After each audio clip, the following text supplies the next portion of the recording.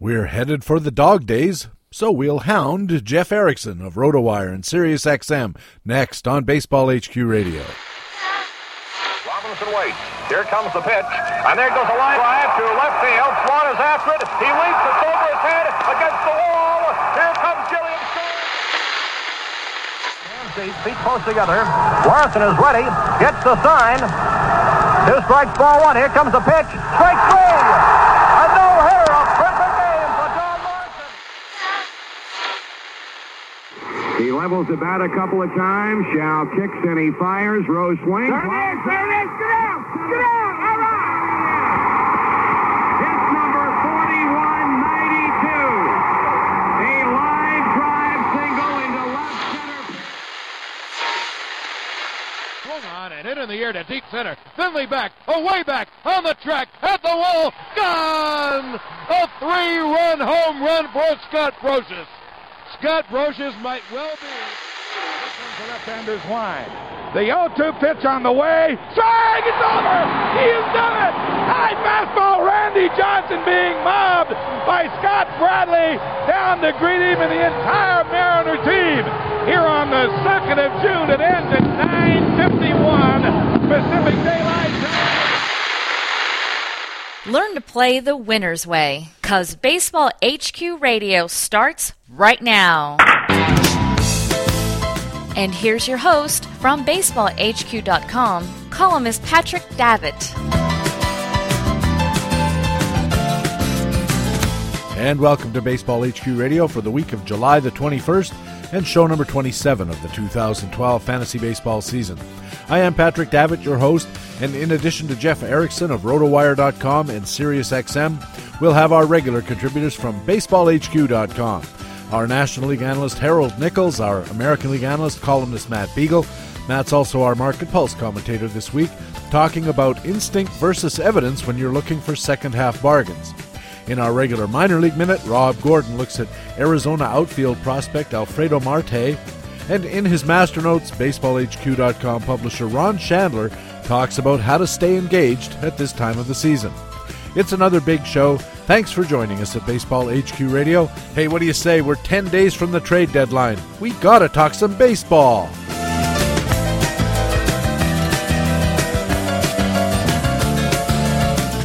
And the first inning of our show, our League Watch News reports. Matt Beagle is on deck with players from the American League. Then leading off, it's the National League Report and our old friend, the Director of Skills Analysis at BaseballHQ.com. It's Harold Nichols.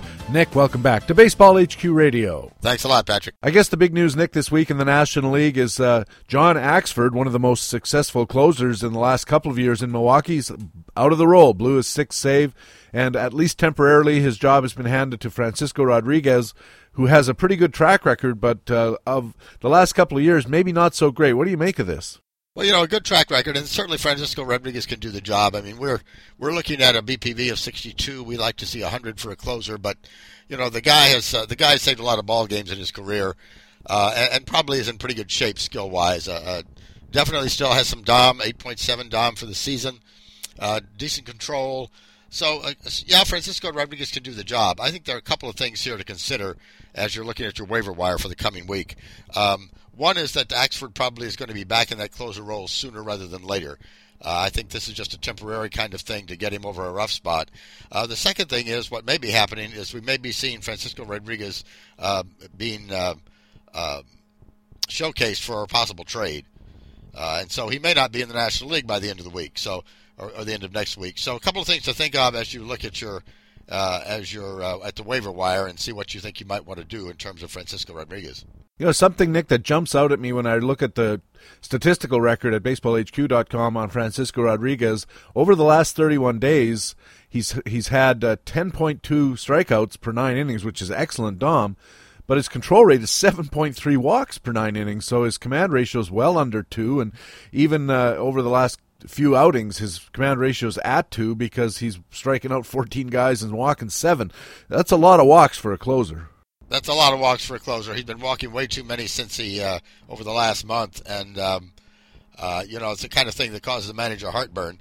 But But his history says that those will come back down. Who knows what's causing that right at the moment? He's normally not that wild, but here's a guy who probably should be around 4 walks per 9 innings at least at this stage in his career.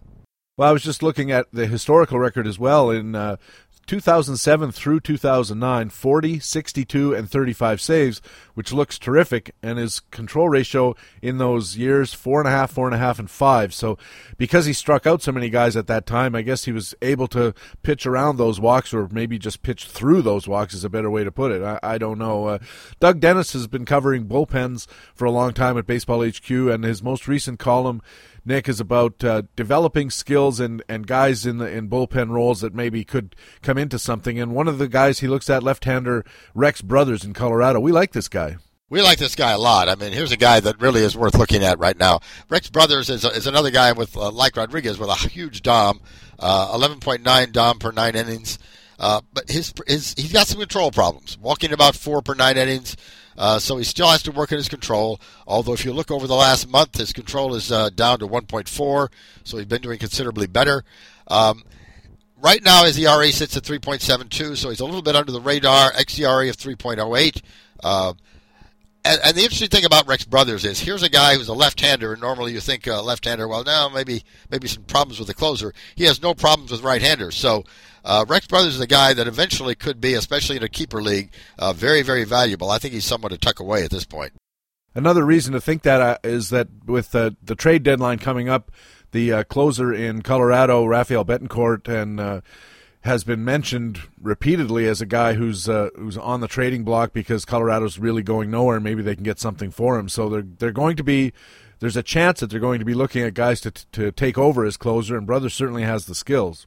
Right, Brothers simply has the skills that one would expect to, one would hope to see in a closer. In the meantime, even if he's not closing games, he's going to get you some good results, maybe vulture a few wins, especially with that new rotational system they have in Colorado, which is going to put more emphasis on those middle relief guys late in games. Yeah, very definitely. If you look at Rex Brothers, he's got five wins already this year, but 3 of those have come in the last month. So certainly one who could vulture some wins down the road. That's important to think about because there are a lot of starters in the league all year this year who don't have 5 wins. So, it's not always the case if you are looking for wins that the way to go about it is to grab a poor starter who's going to get you as few wins as this guy with terrible, terrible peripherals to go with it. Speaking of starters, Ryan Vogelsong's an interesting guy. In San Francisco, Steve Nickrand says sell high on Ryan Vogelsong. Why? Ryan Vogelsong is doing it again. I mean, here we got a guy with a 2.31 ERA, looks as good as he did last year. His expected ERA right now is 4.02, so a good gap between that real ERA and that expected ERA. Why? Fairly low DOM, 6.5 strikeouts per 9 innings. Getting along on a 26% hit rate, an 83% strand rate, a 7% home run per fly rate, all just on the lucky side. So certainly it's the kind of thing where something could go wrong very easily for Ryan Vogelsong. And instead of a 2.3 ERA, you wind up with a 4 ERA between now and the end of the season. So I think he's a good guy to peddle at this point. Does have 7 wins. We just finished talking about Rex Brothers has 5. Here's Ryan Vogelsong, a good starting pitcher on a pretty good team, and he only has 2 extra wins for all of those extra innings. But Ryan Vogelsong is also 34 years old. He doesn't have a real long track record at the major league level, not a lot of success anyway. There seems to be a lot of indicators here that maybe this is a good guy to sell high, don't you think? Yeah, I think very definitely. I mean, we thought he was lucky last year. He's being just as lucky this year. That luck is going to run out sooner or later. Of course, there's the argument that, a guy who's supposedly lucky 2 straight years in a lot of innings, maybe it isn't luck after all. I guess we'll have to wait and see. And finally, Stephen Nickrand, our BaseballHQ.com starting pitching columnist, also recommends a sell high on Ryan Dempster of the Cubs. Good Canadian boy. What's the problem with Ryan Dempster? Is it just something about guys named Ryan? Yeah, maybe so. The problem with Ryan Dempster is the guy is looking right now like an elite top of the league sort of starter. 1.86 ERA, the kind of guy who could bring the Cubs a lot in a trade deal. I could bring you a lot in a trade deal if you've got him in your league. And really, we're looking at a guy who's a bit more modest, a 3.56 expected ERA. DOM is okay at 7.3, good control. But he's also been very lucky. A 25% hit rate, an 85% strand rate, a 7% home run per fly. All of these luck indicators are something that could change. And we're not saying that Ryan Dempster is not a good pitcher. He is. He's a very good pitcher. But he's not a 1.86 ERA pitcher. And that's the thing that you may be able to sell at this point. And that's the thing the Cubs are trying to peddle out there in the market right now. Well, certainly 1.86 is almost unsustainable for anybody. That's Bob Gibson territory with the tall mound. Even if this was, I don't know who's the best pitcher, Roy Halladay or somebody like that, you'd have to suspect that 186 is not a sustainable level. Yeah, very definitely. I mean, it's certainly not something we expect for a starter to sustain over a long period of time. And so I think the chances that Dempster will sustain that over the rest of the season are very, very slim. Especially when you look at his historical record, Nick, for the last 3 years, his line drive rate has been going up and pretty remarkably 16, 21, 23%. At the same time, his ground ball rate is going down. And ordinarily, with his results getting better, you'd think that the opposite would be true. Yeah, very definitely. I mean, that's not a good thing. As an indicator, line drives are more likely to fall for hits than either ground balls or fly balls. So certainly at some point that low hit rate is going to turn around. 33% hit rate a year ago, 25% this year. He hasn't seen a hit rate this low in any time in his major league career. So we have to suspect that that's likely to change. Ryan Dempster, of course, has been rumored a lot as being on the trading block. No secret there. There's a lot of good National League pitchers, Nick, who are rumored to be headed to different places. There very, very certainly are a lot of good pitching out there, and it's hard to see, hard to know exactly what that'll do to the market. I mean, it may be that a lot of last-minute deals could happen as teams kind of wait to see what the market's going to bring. The other possibility, of course, is that we hear a lot of rumors every year about trades, and a certain number of them never happen. So it'll be interesting to see what happens over the next week. The Cubs have said they'd like to move Dempster this week if possible, so they can focus on moving Matt Garza next week. And over in Philadelphia, of course, Cole Hamels is the jewel in the crown of the trade deadline situation this year. But you tell me that you've been seeing stories that Cliff Lee might be on the block as well. At least I've seen a story that Cliff Lee might be available for the right price. But of course, who knows exactly what the right price is? But anything is possible, I think, at this point in the trade market. And one other guy we can't leave off the list, Zach Greinke in Milwaukee, I think is probably a better than average bet to end up somewhere else before the trade deadline hits. Yeah, I think so. Someone again to keep your eye on as the trade deadline grows closer. Interesting time of the year, and of course the extra wild card and the playoff race is really affecting which teams are buyers, which teams are sellers, and which teams think they're one or the other and might not be. Nick, thanks very much. We'll catch up with you again in a week's time. Thanks a lot, Patrick. And maybe we'll have some actual trade news to report then. Very definitely. Maybe so by this time next week. Yeah, that'd be good. Harold Nichols is the Director of Skills Analysis at BaseballHQ.com and covers the National League here at Baseball HQ Radio. Now let's move to the American League and BaseballHQ.com columnist Matt Beagle. Matt, welcome back to the show. It's going to be a royal recoil this afternoon. Royal recoil. A lot of their fans probably recoil at the thought of going, but I know exactly what you mean. We'll talk about some rebound candidates. But before we get going, how about the big trade that was announced on Friday? 10-player deal involving the Astros and Toronto. Toronto gets 3 of them, but they get guys from the major leagues led by starter J.A. Happ. What do you think? Happ could be, he's a guy we haven't liked for a long time because he always had control issues, was never a big strikeout pitcher. But he's striking out 8.5 batters per 9 innings and has a nice 2.5 strikeout to walk ratio. He suffered from a high hit rate at 33%. So even though his surface stats, his 145 whip and his 43 ERA don't look very good, here's a guy suddenly playing for a good team who has some skills. His base performance value is 86, which is very good using our standards, and certainly a lot higher than most people would think of for J. Happ. He has a 15% home run per fly ball rate, so that could normalize as well. Still had trouble with a long ball this year, 1.5 homers per 9 innings. If that normalizes a little bit, which will be hard in Toronto, but hey, he's in Houston, also a hitter's park. Here's a guy who could have some upside if the Jays decide to put him in the rotation. Yeah, I was going to say Houston. I know Toronto's a pretty good home run hitter's park, but Houston's a terrific home run hitter's park. He should benefit a little.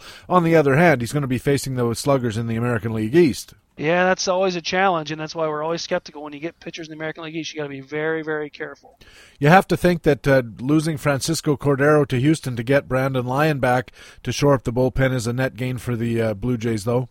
I think it'd be a net gain if they just lost Cordero, actually, from the skills we've seen all year. But Lyon is another highly skilled pitcher. He's healthy again.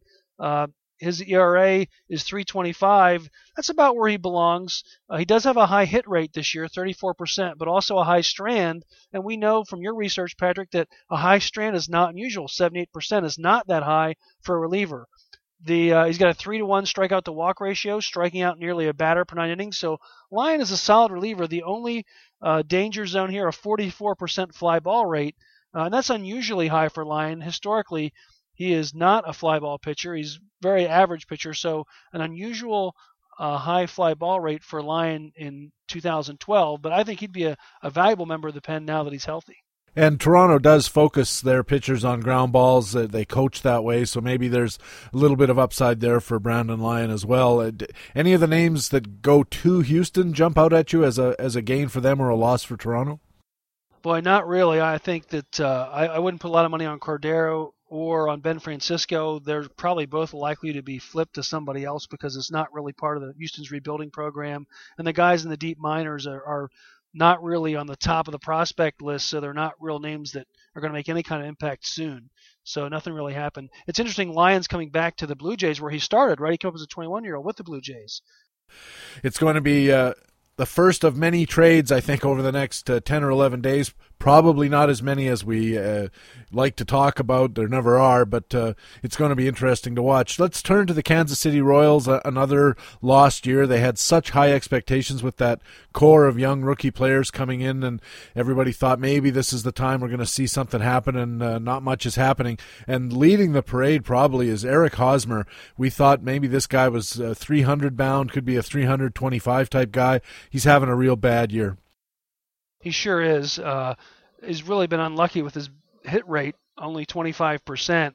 But we see some things to like here in Hosmer. He's become more patient at the plate, increasing his walk rate to 8%, which is about league average, and also decreasing his strikeout rate, making more contact, 85% contact rate. His hard hit ball percentage has increased to 35%, which is very good. The only difficulty here is ground balls represent about 54% of his balls in play, and he's got to get that higher in the line drives and fly balls to develop some power and improve his batting average. The question is, do you think that can happen? I mean, people think that half a season is a large sample. In fact, it's not a large sample. We've proved pretty conclusively that 300 at-bats, you can swing pretty widely and still be within the range of your normal production. So if you were offered Eric Hosmer in a deal, is this the kind of thing where you say, yeah, I believe in this guy? I think so, because all of his metrics except the ground ball rate are looking good. And he's still very young.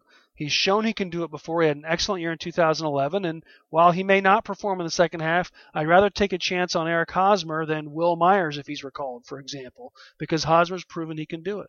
Still only 22 years old, and he does have 9 homers, and that's not so bad. And he does have 9 stolen bases, which is really good for a first baseman. Yeah, he's quietly very productive. He stole a lot of bases last year, so he's one of those silent guys that can compete in lots of different categories. Yeah, 11 bags last year. He's almost certain to surpass that. You know, it could be that Eric Hosmer could follow the track of Alex Gordon. Remember, Alex Gordon was a very high draft choice, I think 2nd overall, and really struggled because of defensive problems and confidence problems. And he came back from the minor leagues and all of a sudden looked like what everybody expected all along. How's Alex Gordon doing this year? Well, he's really struggling out of the gate. And he's another guy that we think could be poised for a real good second half. He's increased his contact rate, increased his walk rate to 12%, which is far above league average. And the interesting thing with his stats, when you look at it, again, these are small sample sizes. When you look at his whole body of work, we see only a 33% fly ball rate in the first half. But historically, he's always had a fly ball rate of at least 38%. So we would expect that over the larger sample size, his fly ball rate would regress to the norm. Also, his home run per fly ball rate is only 6% in 2012, but he's established a norm over the past 3 seasons of 12% home run per fly ball. So if that, again, regresses to the norm, we could see more fly balls and twice as many home runs per fly ball. So we could see a real power spike in particular for Gordon in the second half. He had 17 stolen bases a year ago, only 3 so far this year, and Kansas City is a running team. They have very little else. Why do you think Alex Gordon has fallen off so badly in the speed department? I'm not so sure, but this is the guy that, when you're struggling, your mind wanders because you're pressing, and he's struggling, thinking he's doing better because he's striking out less, getting on base more. And I just think that, like we see players who are in slumps that don't field as well, sometimes when you're not getting on base as often, you're frustrated and not focusing on that speed part of your game. The third member of the Kansas City Royals we'd like to talk about is Luke Hochevar, and this is a guy that everybody's been watching for a long time. He routinely pops up on sleeper lists in preseason discussions, and every year is going to be the breakout year, and we thought the same again this year, and once again Luke Hochevar is disappointing us. He's very inconsistent, typical of a young pitcher, although he's not quite as young anymore. But it was interesting, he had 3 PQS 0 starts, 3 out of 4, and then last year, and then he reeled off 7 out of 10 that were dominant starts. So this guy's very much up and down. Last year his expected ERA was much higher than his actual ERA, so we expect him to have a better year this year, and he's regressed. At least ERA-wise, his ERA is over 5, but actually his expected ERA is about 4. He's increased his strikeout rate to 6.6 batters per 9 innings, maintained about the same control for a 2.3 command, which is his strikeouts to walks. So here's a guy with a high hit rate, 32%, a low strand rate of 64%, that if they normalize, he could easily clip a run off that ERA and be usable in the second half. Do you worry at all about wins? Well, yes, somewhat, but he's in a weak division with a decent lineup. Again, if you have Hosmer and Gordon, 2 guys hitting, if Moustakas continues to produce, the lineup could improve, and this is the kind of team that in the second half could get hot. The Indians have been up at the top of the division, and they weren't expected to be there. They could regress. The Twins, we know, has been struggling as a franchise to perform. You got a lot of teams. The White Sox were not expected to be at the top of the division, and they're sitting there. You have a lot of teams that are beatable in that division in particular. So when you're operating in a weak division and you get hot, it's very easy to get hot with not being in the AL East, as we mentioned earlier. Speaking of the AL East, Tampa's man of all trades, Ben Zobrist, is having another good year that isn't showing up as quite as good a year as we might think. Yeah, his surface stats, again, are struggling, but he's walking at a higher rate than ever, 16%. And he's also increased his contact rate to the highest point he's ever had as a regular.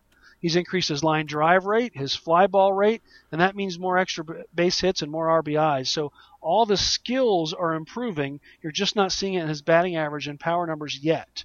But if he can just maintain this high level of skill, he would be a great guy to expect to bounce back here in the second half. Yeah, I'm particularly struck by the fact that he's actually got his eye ratio over 1. He's walking more than he's striking out, and that was never the case before. Usually it was somewhere well short of that, around 65, 67, 70, around there. And now he's well over 100, and when you see a guy who's controlling the plate that well and who is a good hitter, he runs well, he hits his fair share of line drives, it's really astonishing to see that his batting average is off 25 points from last year. It's really interesting, if anyone's done a study, is he's moving around positions a lot more this year due to injuries, particularly to Matt Joyce. And now he's going to be back at second base since Joyce is returning. Will that also help his offense where he has one position that he can focus on, sort of the same perspective every day instead of moving around? I always enjoyed moving around different positions, and some guys do, revel on that, but others really, want that routine and that consistency of being in one position every day.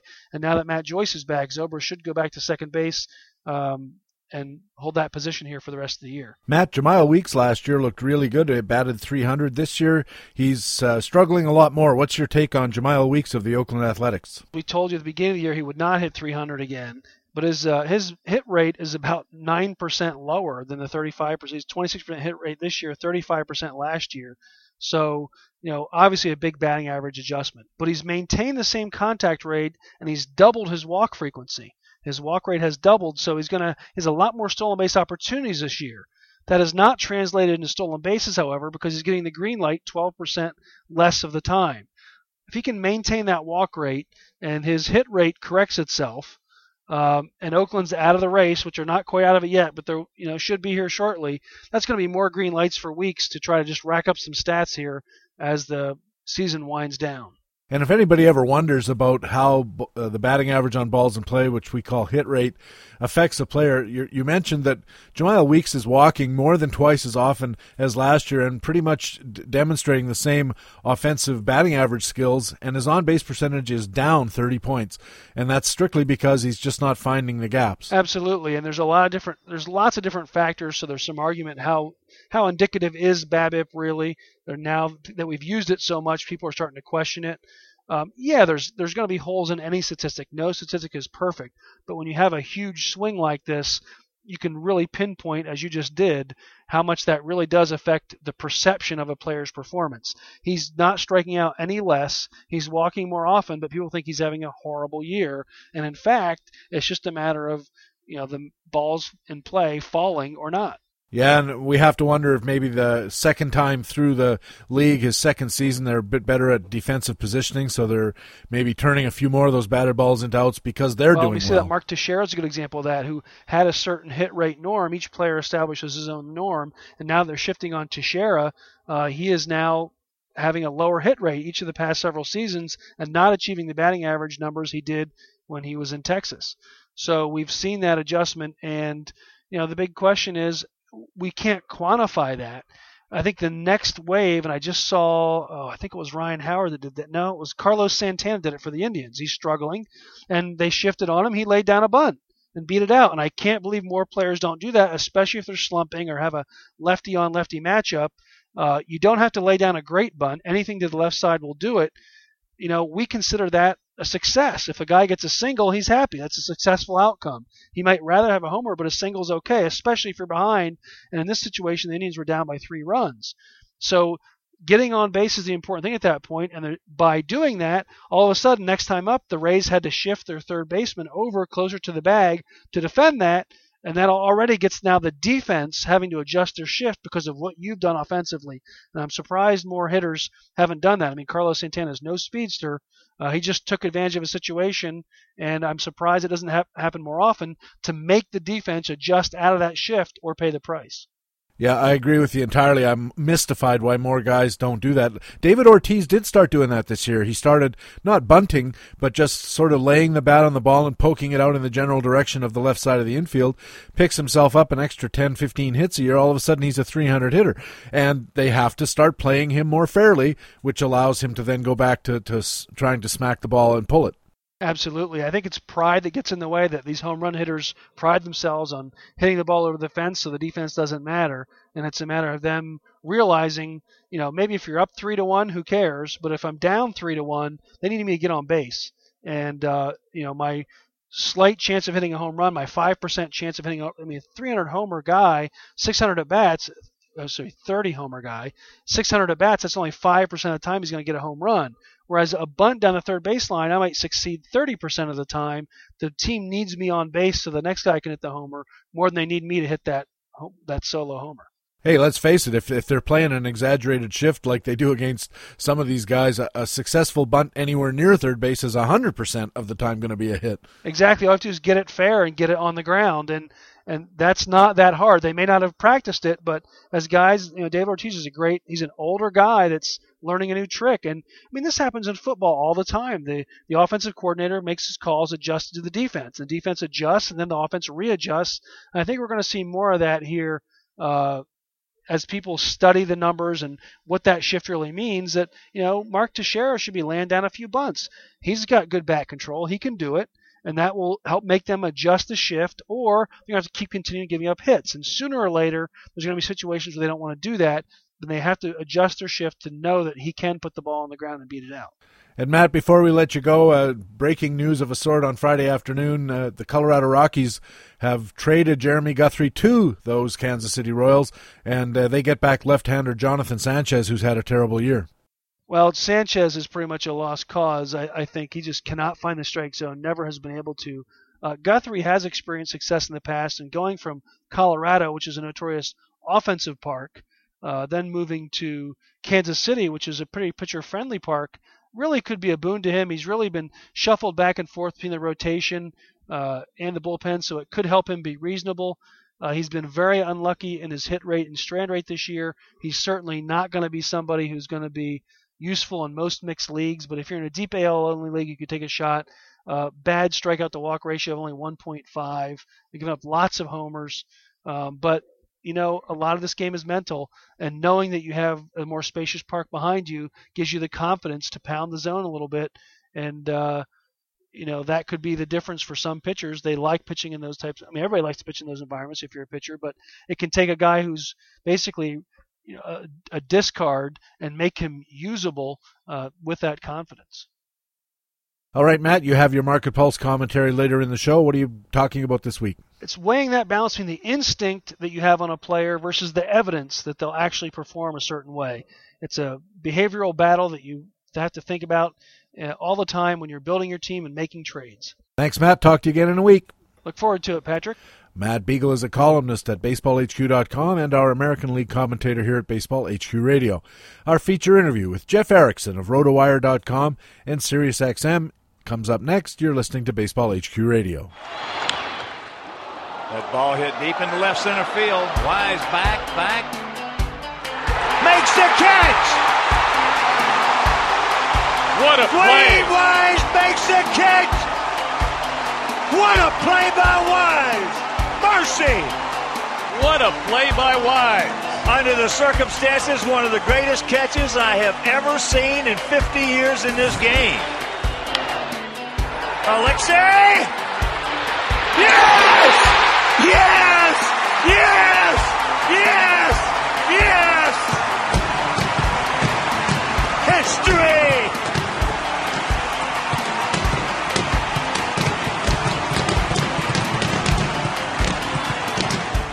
Baseball HQ Radio.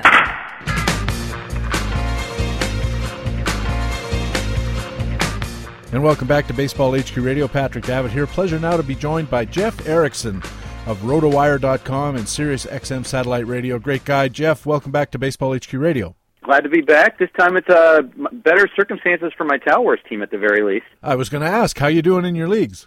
I'm third, vacillating between third and fourth pretty much now. Mike Trout cures a lot of ills. Well, we'll be talking about Mike Trout a little later, but yeah, he's having some kind of start.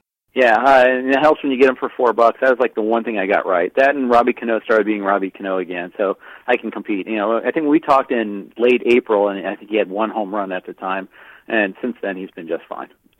Yeah, and of course, that's the lesson, isn't it? A guy like Robbie Cano, you cannot panic because you know that sooner or later he's going to come around, and quality players do, and you just got to be real patient. And if you're on the other side of it, it's a real chance when a guy like Cano or Pujols, to a lesser extent, gets off to a slow start. It can be a real buying opportunity if his owner happens to be one of those impatient guys who says, it's 4 weeks in and he only has one home run. I have Cano in my Tout Wars mixed team, and I'm finally out of the cellar. I've been working like a dog. Exactly. Hey, keep trying, keep working at it. You never know. And that's the danger of stars and scrubs a little bit too. Is that the stars fail to be stars? It leaves you looking exposed, at least until some of your some speculative plays work out. Sometimes they do. Sometimes you get some lucky pickups when you do that. It affords you the opportunity to bid more. I think because when you do, I wasn't really doing fully on stars on scrubs, but I was doing it. It was kind of modified in that direction. Let you fab a lot of guys. Sometimes it works out. Sometimes you get a $1 Elliott Johnson that gives you 13, 14 stolen bases, and hey, that's a little gift. You got to take it. My Tout Wars strategy going in, because it was a mixed league, Jeff, was an extreme stars and scrubs because of the depth of the pool, especially with starting pitchers and outfielders. And it didn't work out the way I hoped, but mostly because I got Pujols, who had not had a Pujols type of year. And I had Evan Longoria, which I thought was a fairly safe bet at third base, and of course he's spent most of the year on the DL. And then my pitchers, I thought I did well getting a couple of guys who ended up not doing well. Ubaldo Jimenez comes to mind. Corey Lubke got hurt. These things happen. Matt Garza's been okay. But Jeff, we're heading towards the trading deadline in Major League Baseball, and I'm wondering if you've seen any trades coming down the pike that could have significant effects for fantasy players. Well, you have to figure that the Cubs are going to be active. Ryan Dempster seems like the most likely of the two starting pitchers to be traded. Seems like starting pitchers are almost always in demand, too. But Dempster and Garza are two of the big names. What the Phillies do is obviously going to be huge. Are they going to are they going to really admit that they're not competing this year? Are they going to try to make a desperate play to come back in the race now they got everybody healthy? And what does that mean for like the likes of Cole Hamels? I'd have to think Shane Victorino is almost as good as gone. He's a free agent at the end of the year. They pretty much suggested that he's not going to be back next year. So I think he's more likely to get dealt than Hamels, but we'll see. Teams sometimes get stubborn. Witness the Houston Astros for the longest time and all their attempts to make comebacks in the second half of the season. A couple times when they actually did pull it off, other times where they had near misses. But and then we see the Cardinals last year too. You can see these examples of teams being able to come back. So it's going to make it harder for some of these teams to dump. But I really do think that those are a couple of guys that could go. It'd be nice. I'm a trade junkie, Patrick. I want to see some of these trades happening soon, cross league if possible. What about closers who might be on the move? Do you see any opportunities for number 2 guys in bullpens because the closer gets dealt? Yeah, you could see that happening. I haven't heard a whole lot of specific buzz, but then again, my ear isn't the closest to the ground. There's others that report the rumors better than me. But you would think that Houston Street would have to be made available for the Padres. Rafael Betancourt should be made available by the Rockies. In fact, the Rockies should make almost everyone besides Tulowitzki, Cargo, and Rosario available. But the situation that they're in. But so guys like Rex Brothers and Matt Belisle in Colorado. The tricky part here is sometimes, Patrick, with all these close or trade rumors, though, is identifying the next guy. Sometimes it's not that so simple. I just mentioned 2 guys in Colorado. Brothers came into a situation earlier this week against Pittsburgh, against the lefty and Pedro Alvarez, 2 on and 1 out. Couldn't get the job done against Pedro Alvarez. First pitch he threw, he knocked it out. And that's not a good trial run for him as a potential closer. I'm also looking at Jonathan Broxton in Kansas City. He's not the greatest guy in the world, but certainly an established closer who's having a pretty decent year, which might set things up for Greg Holland, among others. Yeah, Holland, but again, it's not clearly identifiable because Holland has walked more guys than this year than in the past, although much of that was earlier in the season when he was before he got hurt. But, there's him, there's Kelvin Herrera, still kind of interesting in that bullpen, too. Yep. And some people even, Aaron Krog even has his backers, too. So sometimes the guy who we think is the closer in waiting doesn't end up being that way. So it's like the Yankees, for instance. A lot of us thought that David Robertson was going to be the guy to get the job. Soriano took the ball and ran with it. Then Robertson got hurt, and now we're here we are, and Soriano's pretty much locked in. Over in Seattle, they have a couple of guys. Wilhelmsen's done well, despite having a checkered past at the major league level, and Brandon League is pitching very well again, so maybe one or the other of those guys could be dealt by the Mariners for something because they're both reasonably well-established guys, and if it's Wilhelmsen, we got to believe that League's going to get the ball, but they have options too, Pryor, for instance. Yeah, but I don't think that Wilhelmsen's going to be – I see the motivation for them trading him. He's cheap. He doesn't have much service time. Unless it's clearly from their mindset of selling high and on his value, that'd be the only reason, a la like Billy Taylor and the A's back in the day. But for the most part, there's no real incentive for the Mariners to sell him off. So I would be surprised if he gets traded. I was going to say that closers are made, not born in a lot of instances, and just giving the guy the role. This is something you mentioned Billy Taylor, but later on Oakland made something of a habit of developing closers seemingly for the express purpose of dealing them at the deadline and then getting another guy up and saying, now your turn, and then dealing him a year later or so. I wonder if that might be something that they're planning. You're listening to Baseball HQ Radio. Patrick Davitt with Jeff Erickson of RotoWire.com and Sirius XM Satellite Radio. Jeff, some leagues allow teams to roster or reserve Major League farm players in the expectation that maybe they'll work out into something. Do you see any impact players who might get a call-up relatively quickly, not just in September? Yeah, I think what you're going to see is a wave of guys get called up after the trade deadline passes. I think the most obvious guy that we're all waiting for is Will Myers in Kansas City. I think he's proven everything he needs to do at the AAA level. It's just a question of where are they going to create room for him to be able to play. Theoretically, Jeff Francoeur is on the block. I don't think he's going to be an attractive trade commodity because of that contract, because he signed through next year. But at the same time, they still have to find a way to make room for him to play. Lorenzo Cain finally came off the DL. He's starting to play and play well a little bit in center field right now, so I don't think they're too eager to pull the trigger on him. So that means that they got to go elsewhere. So what are your options? It's pretty much bench or trade Frenchie, because they're not going to trade. I don't think they're going to get rid of Alex Gordon. So it's just a question of creating that playing time for him there. But I think he's the obvious guy. I know a lot of people have been waiting on Danny Holton, although that transition to AAA hasn't exactly been that smooth so far. Looking at that walk rate in particular, it seems a little scary. But there's a few guys like that littered throughout. Some of the guys that we thought, though, at the beginning of the year, that we're going to be getting that call. I mean, they really have kind of shown that they're not ready. Two guys that come to mind, Nolan Arenado in Colorado and Shelby Miller in St. Louis. Neither of these guys have really made the case for a quick call-up. Miller in particular really didn't. You know, the guy that I'm really curious about is Billy Hamilton of the Reds.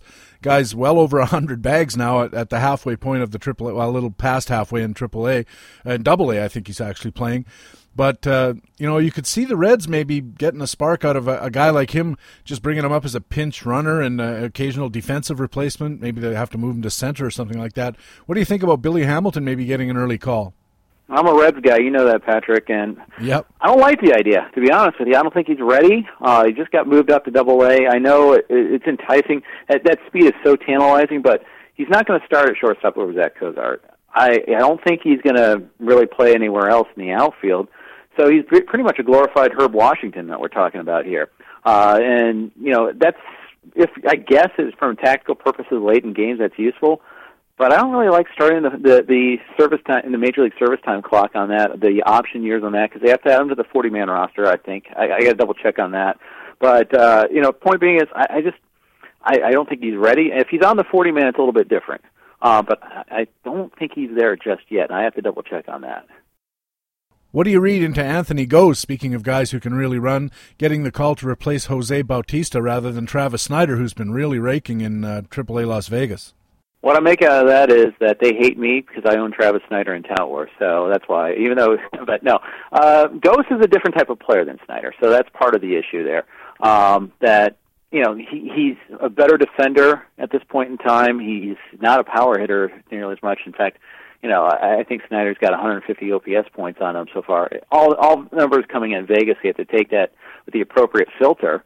But, you know, Snyder's done the one thing that they asked him to do offensively. He's been a lot more patient at the plate. He's walked a ton more than he ever has in the past. So I'm kind of curious. I was actually speculating on Twitter the other day why they were doing that, and I think there's a lot of Travis Snyder's owners out there like me that are just waiting for this, for him to get the call. I'm still holding on to him. I'm stubborn. I think something will give at some point, be it a trade, be it, you know, they want to give up on, you know, maybe Rajai Davis they give up on at some point in time. Davis just ended a big slump this week against the Yankees, so maybe they'll go that route. But I think Snyder's done pretty much everything he can do at AAA at this point. Speaking of DLs, not exactly a shocking development, but Jed Lowry of the Astros is back on it, and it looks like the Astros are not really married to Marwin Gonzalez as their answer at shortstop. Do you see any opportunities here? Jimmy Paredes, Brett Wallace with some juggling? I was thinking even Brian Bixler maybe, who got a little bit of run earlier, but he came in the game and replaced Lowry on the day he got hurt. You know, this one's a bummer to me because I have Jed Lowry everywhere. He was one of those guys qualified in multiple positions. He's getting that the first full-time chance. He's been slumping a little bit lately, but still, good power for shortstop. And as you've seen what's happened with the shortstop position this year, a guy that gets you double-digit homers is pretty valuable. Especially possibly up, he could have had upwards of 20. Now he's out 4 to 6 weeks. I think it's going to be a hodgepodge of guys. Matt Downs is getting playing time at first base a little bit. They're using Scott Moore. And in fact, they're doing everything they can to assiduously avoid Brett Wallace right now, it seems like. So, I don't know. I think, maybe Paredes eventually will get a shot, is a little bit of a peek in that picture. Don't forget they also acquired Matt Dominguez in the Carlos Lee trade. Maybe he'll get another shot at the major league level. He's briefly up. So maybe, they have a lot of moving parts. Right now, they're not scoring any runs at all, so they've got the freedom of they got the freedom from no expectations, so they can do a lot of different things. Yeah, when you called it a hodgepodge of guys, I thought that pretty much describes that whole roster, doesn't it? It does. It does. And you know what, though? This is much like the Cubs. This was the plan all along. Sometimes you see it. I've been following all the Cubs writers, and they're astounded by just how bad the Cubs were at their depth. They're better now, but this was the idea. And yeah, it's one thing to pay lip service to saying they're going to rebuild, but rebuilding is painful. It's necessarily painful, and you have to go through the throes of trying out who's going to work out, who's not going to work out, and you have to be patient with it. You can't just go for 2 weeks and say, oh, it's not working, and give up the ghost. No, you have to go with it for months on end. You really need to see, if you're going to give these guys a shot, you need to give them a shot. Do you think the same thing is true in fantasy? There's lots of teams in keeper leagues that go through that build and bust cycle, and do they have to do the same thing? Absolutely. And you know what? It's we always talk about buy low, sell high, I think, at the big league level, but in these ultra leagues, you want to do that at the prospect level, too. You want to take a chance on the Dominic Browns of the world while their cost is so low. Sometimes they become Alex Gordon again, and they get that chance and they finally cash in. So go buy him right now. Go buy Mike Montgomery right now if you can. I mean, you can get the price is super cheap. You typically want to do that with upper level prospects and not guys like Donovan Tate at the lower level, but at the same time, these are something. This gives an opportunity for you. You just because there'll be sometimes you have financial penalties for finishing lower in the standings, but if you've committed to rebuilding, do it. Go all in the rebuild process. Don't do half measures. Talking about buying high and selling low, let's talk about Mike Trout. Do you think Mike Trout's performance is for real? And if it is, how real is it? I think it's mostly real. I don't know about 330, but I think the speed. I don't think anybody doubts the speed, right? I think the power. I think some people. We saw some of that coming a little bit. Maybe. The thing is that he's hit the ground running so much this year. Is crazy. That's the amazing thing.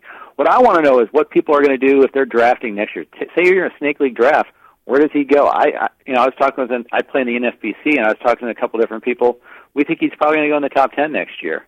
I don't know if I'm willing to pay that price just yet, but if you want him, that's what it's probably going to take to get him. Where would you take him, Patrick? I would not take him in the top 10 because I just think performance risk is too high. You like the bags. I don't. I like the package, but I had a batting buyer's guide at BaseballHQ.com this week that caused a lot of heartburn amongst many of the Trout owners in the audience because I said this is a great time to sell Mike Trout in a keeper league because the media expectations and the performance level that he's set for himself are so high that he almost can't live up to them. And if you can find somebody who thinks that this guy is going to be some kind of Robbie Alomar, Ken Griffey Jr. hybrid of power and speed, the chances are that he's not. He doesn't walk a lot. He doesn't make great contact. I think the 330, 340 batting average is completely a mirage. I think probably what you're looking at for a career is maybe 285 with 20 home runs a year, 30, 35 bags, declining down to that level. I'd sell him if I could, if I got a good offer, because I bet you there's owners out there who would give you a mountain of talent for this one guy. It would take a mint. That's the thing. And I think a lot of it depends on whether it's a standard draft keeper league or whether it's an auction keeper league. So that adds another element. And we have a staff league, a RotoWire, 18-team mixed league. I have him as a $3 player in his first year of his contract. I draft him as a minor leaguer. And I don't have to make an option year decision on him until after the 2013 season. And then the salary escalator is $5 per year that you sign him to. So, yeah, it would be hard to imagine an offer that I would, it would take it. You realize how, and we have an in-season salary cap too. So you realize just the extent of what it would take to get him off my hands. Oh yeah, and that was one of the objections in the comments field at BaseballHQ.com when I wrote this thing is that I have him for $8 for the next 4 years. Why would I trade him? Well, maybe you wouldn't. Of course, it's a lot different depending on the context of your league. My only point was, if you're going to entertain the idea of selling a guy, you couldn't ask for a better time to do it because wholeheartedly agree with you there. Absolutely agree with you there, and. It's just, and you have to realize your league. I mean, the fact is, you would have to get another killer keeper back in return, in my case, to get him, to deal him, because especially with our in-season salary cap, and you'd have to be absolutely certain that this trade would push you over the top, that you'd get so much talent in return that that you'd win this year. That's the parameter that you'd have to pretty much set to be able to pull the trigger on that trade. It can't be just merely a good offer. It has to be like blow you away sort of offer. But that's true, and my point was, if anybody's ever going to attract that kind of offer, it's probably Mike Trout hitting 350 with 30 home runs and 70 bags. Absolutely agree. Let's move on to a couple of pitching topics that have come up recently at the Major League Baseball level. First, a week or so ago, what did you make of the Rockies' plan when they announced they're going to go with two-man tandems to open their games with 75 pitch counts and a four-man rotation? Yeah, I thought that had been pretty much debunked at the minor league level, let alone the major league level. We did charge them out, and I think I did it with Jonah Carey that week because Liz was on vacation, and he brought up a good point. They're the wrong team to try to do this, because they don't. You want to do this where you want to have these 4-man rotations. Maybe not necessarily the diminished pitch count, but you want to have the 4-man rotations when you have 4 elite starters and a shaky fifth. You don't want to do it when you have all sorts of shaky starters. It right. almost guarantees that you tax your bullpen even farther. So from that standpoint, I think it's an interesting thought process. It's tough to transition in the middle of the season. I don't know if they have the right personnel for it. All these things apply. You also have to give, speaking of, we go back to our patience discussion. The Rockies are like guilty of this as anybody in baseball about not being patient. Look what they did with Alex White. How many outings did he have before they decided he's not ready for this? Yeah. And then half of his outings were under normal rotation, half under this 4-man rotation with shortened outings. The execution was really poor on this here. You got to give it some time. I agree entirely. I think the idea has merit if they can figure it out, especially if you got guys like Jeff Francis, who, does okay the first couple of times through the lineup and then starts to fall apart. Maybe if you can get him out, he becomes more effective. If you've got 2 of those guys, you can kind of tag team that, that they can sneak through the lineup twice before, they tire or whatever the case might be. I think it has merit, but I agree with you that you got to have the personnel, 4-man rotation, 5-man rotation, 6-man, whatever you're doing, you got to have pitchers. And if you don't have pitchers, it ain't going to work. I don't care how you organize it. Yeah, absolutely. And, this dates back to last year, too, how they handled Drew Pomerantz. I think he had 4 games at Double-A, and they, coming back off of an injury and decided to bring him right up to the major league level in Coors Field. He's had his glimpses of glory this year. He's a good-looking pitcher, but man, it's just so scattershot how they decide to use these guys. And this has been the Rockies' way under Jim Tracy for a while. You can see how he's managed some of his closers. You can see how he's handled, Ian Stewart at third base. It turns out that wrist injury was far worse than we ever knew about that. Potentially gave up a pretty decent asset there. We'll never know, but next year it's going to be an interesting decision for the Cubs. Whether they give Stewart another chance or give Josh Vitters a chance. But point being is, the Rockies often don't know what they have because they play the hot hand thing too much. What do you think about the Washington Nationals pitching coach Steve McCatty saying, he was quoted as saying he thinks strikeouts are BS and he'd rather his pitchers pitch to try to induce weak contact and pitch deeper into games, be more efficient. What do you think of this? Sounds great if you can do it, but it sounds kind of wish casting too, right? Hey, I just like to pitch only the weak contact, not the strong contact. But no, I get to his general point that you don't want pitchers pitching for the strikeout every time. Chances are maxing effort a little bit more often, not going in deep into games. I get the idea behind it there. A lot of that is also directed at the whole talk of Zimmerman under the innings cap last year, Strasburg under the innings cap this year. There's something to that, right? So there's a context underneath it there too. So I can see why I'd want to encourage that a little bit more. Yeah, I did a quick research study because this came up in the BaseballHQ.com forums, and if you find all the starters who have I think I used 10 starts as a minimum requirement, and you find the high strikeout guys are less efficient. They use more pitches to get a given number of outs, and I created a metric called how many outs do you get per 100 pitches thrown, and all the leaders are guys, a couple of Washington guys. In fact, Clay Detweiler was the most efficient guy in the majors by that measure, and Gio Gonzalez and Strasburg were way down near the bottom because of all the strikeouts that you got to throw a lot of pitches to get them, and if I was Steven Strasburg's owner, and more importantly, I think if I was Steven Strasburg, I'd be listening to anybody who could tell me how I could get the same 105 pitches, get me 7 1/3 innings instead of 5 2/3 on a consistent basis, and maybe extend my career for 2 or 3 years at $15 or $18 million a year. Yeah, like you said, it's nice in theory. It's just the execution of that's kind of interesting. But I'll tell you one guy where it's worked out pretty well, and it doesn't always work out that well. But Johnny Cueto on the Reds, I kind of tend to believe what he's doing is for real. It flies in the face of what we've been trying to analyze. We look at the BABIP numbers, we look at the strikeout rates. But the one thing about Cueto is he's done a better job keeping the ball in that ballpark, which is a launching pad, as we well know. His walk rate is lower, and I think these are metrics that do point in his favor. I think he has made a conscious effort of trying to be more pitch efficient. He used to be one of those guys that throw 100 pitches through 5 innings. He's a lot more efficient now. Yeah, and the last few years, John Farrell, formerly in Boston, now in Toronto, seems to have been leading that way. Henderson Alvarez was a fairly high strikeout guy, and they really tamed that or brought it under control to try to get him deeper into games with good results early on, mixed results this year, to say the least. A couple of other guys, Clay Buchholz used to be a fairly high strikeout guy, and they kind of tamed him down to try to get him deeper into games, again with mixed results.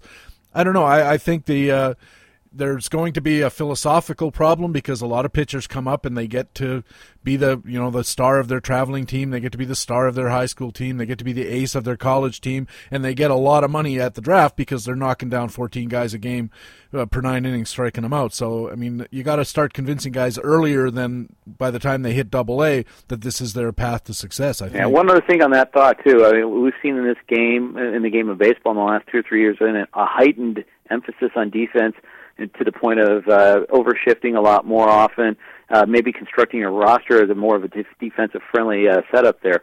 Does not apply in Detroit, by the way. But in those cases, that goes hand in hand. If you're going to do a pitch-to-contact, pitch-to-weak, emphasize that, well, hey, you better have some good defense behind you. The Reds are an excellent defensive team. The Rays, prior to all their injuries, were an excellent defensive team, not so much with everybody playing out of position right now. But that's got to go hand in hand, and that's why it's also you get a pitch to contact guy like Rick Porcello in Detroit, and you put that defense behind him, and you can see the results. It's pretty disastrous there.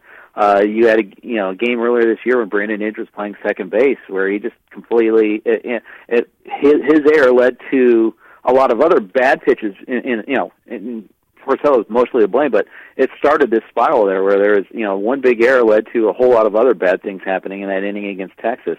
And, that will happen, I guess, more often than not. And I think Porcello is one guy that's really ill-suited for the team he pitches for. Yes, he is. It seems like they'd be a lot better off building a really good fly ball pitching staff with that gigantic park and Austin Jackson out there. And now Berry, too, of Quentin Berry instead of Delman Young. That's or Ryan Rayburn, for that matter. Right.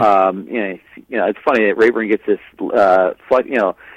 this label as being a guy that can play a lot of different positions. Yeah, he can play a lot of positions poorly, but he's not a good outfielder either. But getting Berry out there would be a big difference, that's for sure. What did you make of Arizona's weird approach to Justin Upton? This guy's a great player, and they're just treating him like they can't wait to get rid of him. Well, I got to imagine there's a behind-the-scenes sort of thing going on there a little bit. Maybe there's a bad personality fit. It's easy to paint this because of the sins of his brother a little bit there too. But I'm with you. I think this is stemming all the way back from Ken Kendrick's comments, which were just awful to deal with there. I think Upton had that thumb injury early on in the season that's affecting him. I don't know if it's bothering him right now. It might all be in his head at this point in time. But my goodness, I want my team trading for Justin Upton right now. If I'm the Pittsburgh Pirates, I trade Garrett Cole for him straight up right now. No problem. I would do that without hesitation. Especially because Upton's controls for I think the next 4 years, if I'm not mistaken, because of that contract, 3 or 4 more years. A guy at that approaching his prime age, yeah, I'll take that chance. It's rare that you get a talent like that. I think, and maybe Arizona's just trying to see what sort of things are out there. But the fact that his name has been buzzing so much in trade rumors is just, it's boggling to me. Yeah, me too. And I'd do Garrett Cole straight up for him too, because Garrett Cole he's wild. He's inexperienced. You just never know with pitchers. His elbow could fall apart day after tomorrow. And Justin Upton and McCutchen, even though McCutchen I think is overperforming somewhat, but it'd be a nice middle of the order tandem and a fantastic outfield.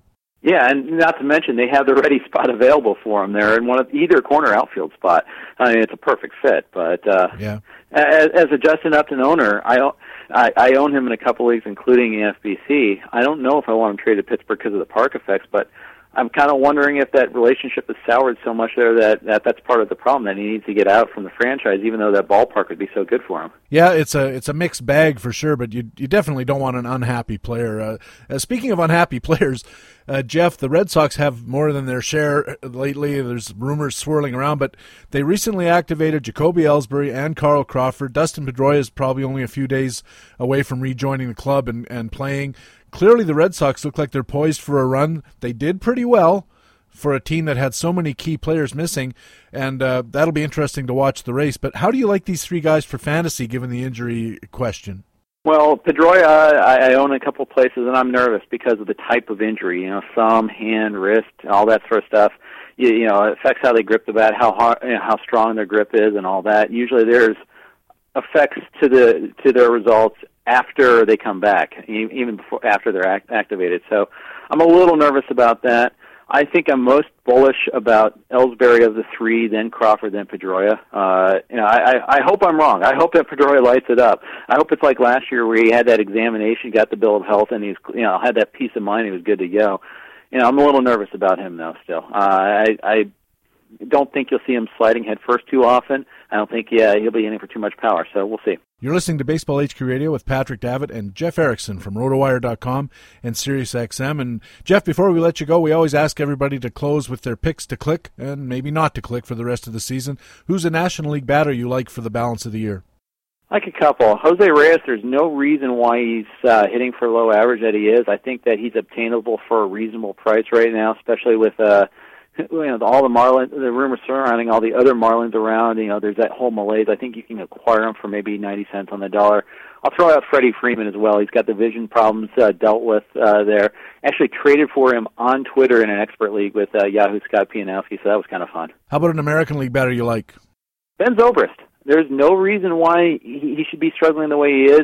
He's got his batting average in balls in play is 272 right now. His walk rate is actually up, if you can believe that, 16%. I mean, it's hard to go up from where he was. His contact rate is up. I think that you should see good things from him the second half of the season. Looking at pitchers, how about a National Leaguer you wouldn't mind adding? You know what? I'm trying to, in this case here, I'm probably looking for guys that haven't quite delivered what we've been expecting. I'm not going to say Tim Lincecum, though. He's coming off that great outing against Houston. I get that, but I'm probably steering clear of him. I would look instead. I go after Anibal Sanchez a little bit. He got the win on Tuesday night. It wasn't great, but he had gone through a rough patch. I believe in the talent here, though, and I think he's gone 195 plus innings each of the last 2 years. I still think there's a buying opportunity with him. Yeah, I hear what you're saying about Lincecum because not many people know this, but my grandma pitched pretty well against them last week. How about an American League pitcher you like for the? The best thing is she's got all those different sort of pitches there. The sidearm pitches there. The spoon pitch, all those. That's right, and she throws a mean spitball because of the dentures. There you go. How about an American League pitcher you like for the rest of the year? I like John Lester. I don't think that I think that people are kind of afraid of him. I think the strikeout rate has been down a little bit. I don't see any health problems though. I don't see any velocity decline. I think he's going to be a guy that will benefit from getting everybody back in that lineup behind him a little bit. I think he'll probably get a little bit of better defense behind him too. So I think he's a guy that could be elite that you're going to get back. In fact, if you look at him, his walk rate's down a full walk from last year. It went from 3.5 to 2.5. K-rate's gone down with him, but I do think there's a lot to be optimistic about with him. BABIP against is 337 so far. I know within a course of one season it doesn't always correct, but I think there's a good chance it does for him. Maybe another one of those guys that they've encouraged to cut down on the strikeouts in order to get the weaker contact and not quite working yet. Let's flip the coin and say guys you don't like for the rest of the season, starting with a National League hitter. National League hitter, I think you are at absolute peak value on Melky Cabrera right now. It's not like I think he'll be horrible down the stretch, but his value is so tied to his batting average, and I really just don't think he's going to hit, I think he could hit 270 the rest of the way. I don't think he's a 353 hitter. And again, I know BABIP, it can be a clutch sometimes, but 395 is really high. I think there's a good chance of him declining in the second half. And on the American League side, a hitter you don't like? A couple guys that probably steering clear of a little bit there. I would say that Mike Aviles is one guy that I think you've gotten the absolute max out of so far. I know the decline's already started, so that's kind of cheating a little bit there. That's probably not a good one there. Let me think of someone a little bit better. Sure. I would say that another guy you probably want to try to that you might want to sell off a little bit there is a guy that I like him. I think in the long term, as a keeper, he might be all right, but Alcides Escobar, again, hitting 311. So much of his value is tied in his average. He's not going to get you a whole lot of power.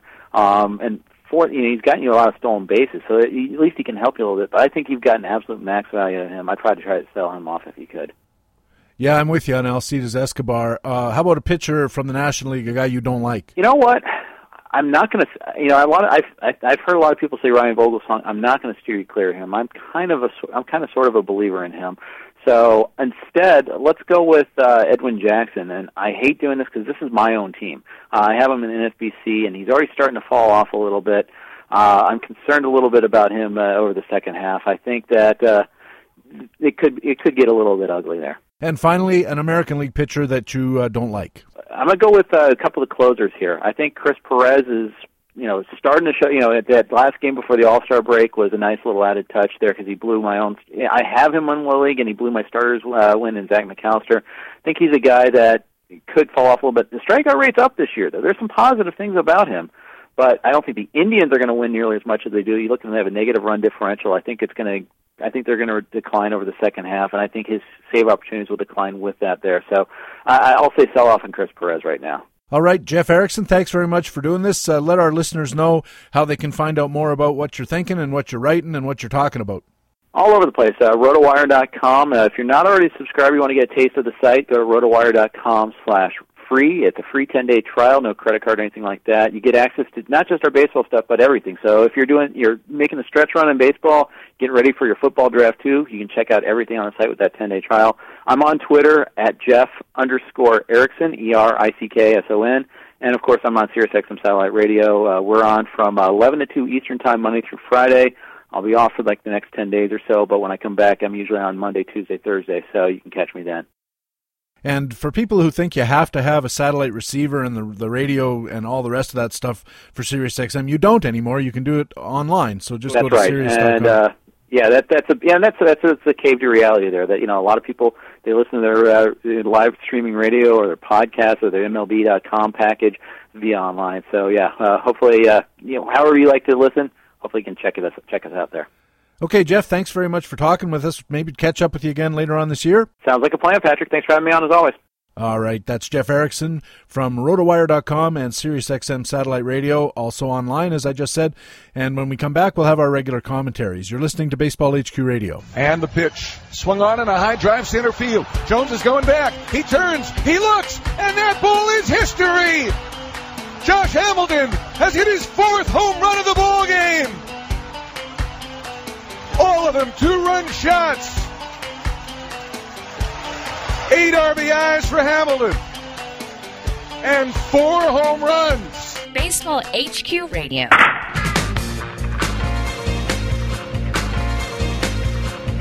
Welcome back to Baseball HQ Radio. Patrick Davitt here. Time now for our regular weekly commentaries. Matt Beagle is on deck with the Market Pulse. And BaseballHQ.com publisher Ron Chandler is in the hole with Master Notes. And leading off the Minor League Minute, BaseballHQ.com minor league expert Rob Gordon telling us about Arizona outfield prospect Alfredo Marte. The Arizona Diamondbacks' Alfredo Marte doesn't get much attention, but that should change soon as he is in the midst of a very impressive breakout season. Marte is a 23-year-old outfielder from the Dominican Republic who has impressive physical tools, but just was never able to put everything together. He showed plus raw power in batting practice, but it didn't translate well to game action. While 2012 has been a very different story, Marte has been much more selective at the plate, and through 78 games is hitting .305 with a .382 on-base percentage and a very impressive .598 slugging percentage. He has 20 doubles and a career-high 17 home runs, with 23 walks and 47 strikeouts and 249 at-bats. Defensively, Marte has good range, but is really nothing more than an average to fringe defender with a below-average speed. Marte's offensive output in 2012 has earned him a spot on the World Squad for the Futures game and is beginning to make people sit up and take notice. Marte was suspended for 50 games for using performance-enhancing drugs at the start of the 2011 season, so his newfound power has to be greeted with at least a bit of skepticism. Prior to this year, Marte's career high in home runs came in 2010 when he hit 9 long balls in the hitter-friendly Cal. Still, a power-hitting outfielder with solid plate discipline who can hit for average is a valuable commodity, especially when it comes from an unexpected source. The verdict is certainly still out on Alfredo Marte, but he will be an interesting player to watch over the course of the rest of the season. For Baseball HQ Radio, this is Baseball HQ minor league analyst Rob Gordon. BaseballHQ.com subscribers get the winner's edge with comprehensive coverage of the minor leagues all season long. Rob Gordon, Jeremy Deloney, and Colby Garapi have reports and updates on organization moves, daily call-ups, and everything you need to keep tabs on rising stars. Jeremy's call-ups reports this week have looked at Toronto outfielder Anthony Gose, Dodger outfielder Stephen Fife, St. Louis right-hander Trevor Rosenthal, and potential closer Jan Marinez in the White Sox organization.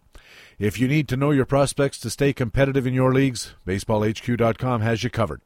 Now the Market Pulse with BaseballHQ.com columnist Matt Beagle talking this week about instinct versus evidence, finding the second-half bargains. When I came up with some second-half targets for USA Today's Sports Weekly this past week, two names I instantly focused on were Carlos Santana and Desmond Jennings.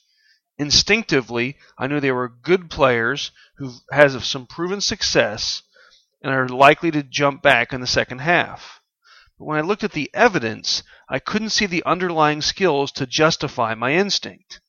There were more players out there who had the same type of profile but had the evidence, the statistical evidence, to back up the rebound. For example, Jay Bruce has increased his home run total each of the past 3 years. He's maintained his control of the strike zone and hit more balls, medium or hard, thus reducing his softly hit balls. The same thing can be said for Chris Young, who also throws in an unlucky batting average of balls in play or hit rate to match his skills. When I see two guys like this with skills that I can prove that are consistent through the first half, just unlucky surface stats, they're much less likely to come through than those who I just rely on my instinct that, hey, this is a good young player who should bounce back. As you're targeting buy low candidates, make sure you distinguish between the instinct you have versus the evidence using the tools provided at Baseball HQ to determine the ideal trade targets. With a market pulse for Baseball HQ, I'm Matt Beagle. Matt Beagle's columns on a variety of fantasy baseball topics appear regularly at BaseballHQ.com. Now it's Master Notes with BaseballHQ.com publisher Ron Chandler talking this week about how to stay engaged at this time of the season. Woody Allen once said, 80% of success is just showing up.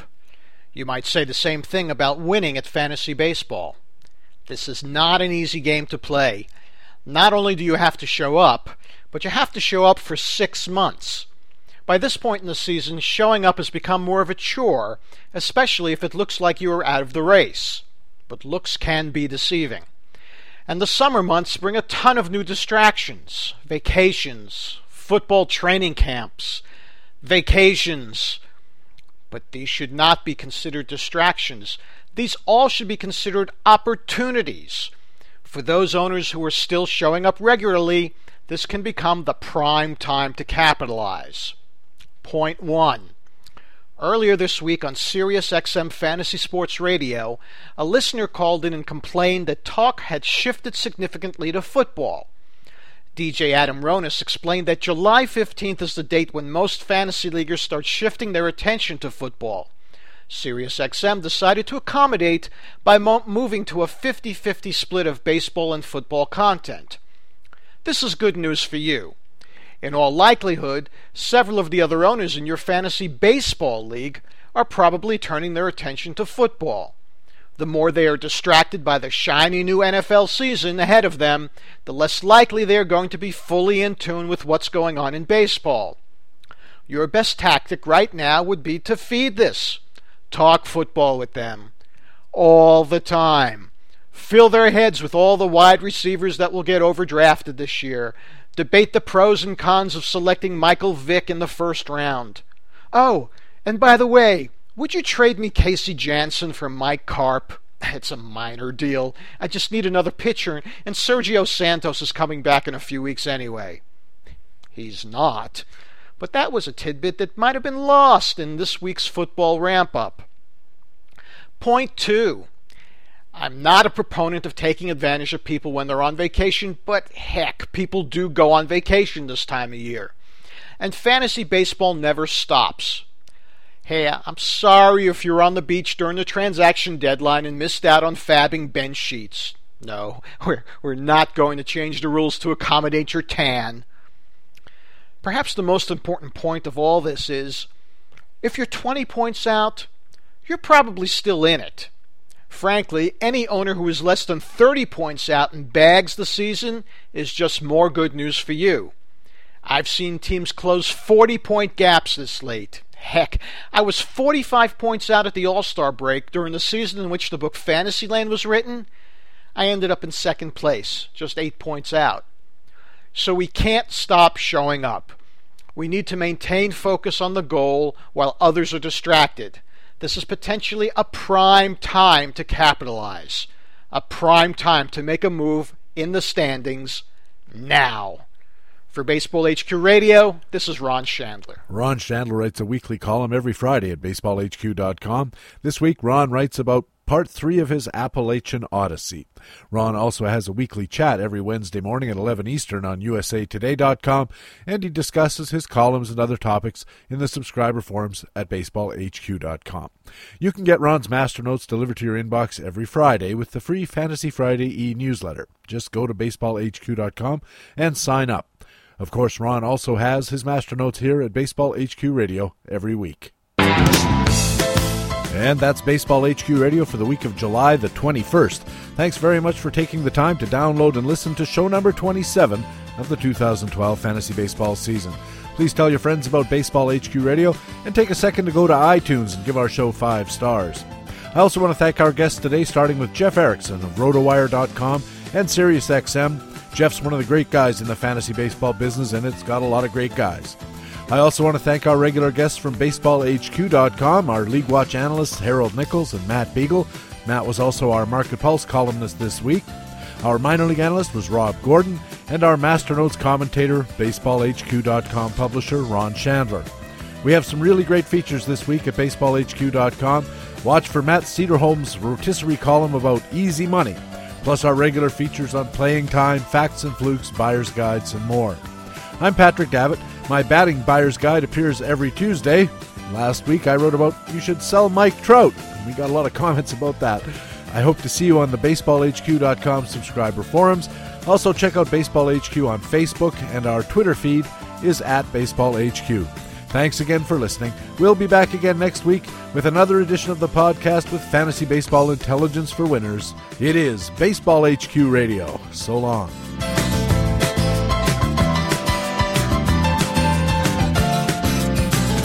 Baseball HQ Radio is a weekly free podcast available through iTunes and other podcast aggregators, or directly from BaseballHQ.com, where we have an archive of past shows as well. Just look for the HQ Radio microphone logo on the right side of the BaseballHQ.com homepage. Baseball HQ Radio is a production of the USA Today Sports Media Group. The opinions expressed on Baseball HQ Radio are those of the individual speaking and not necessarily those of the USA Today Sports Media Group. The program is produced and edited by Patrick Davitt.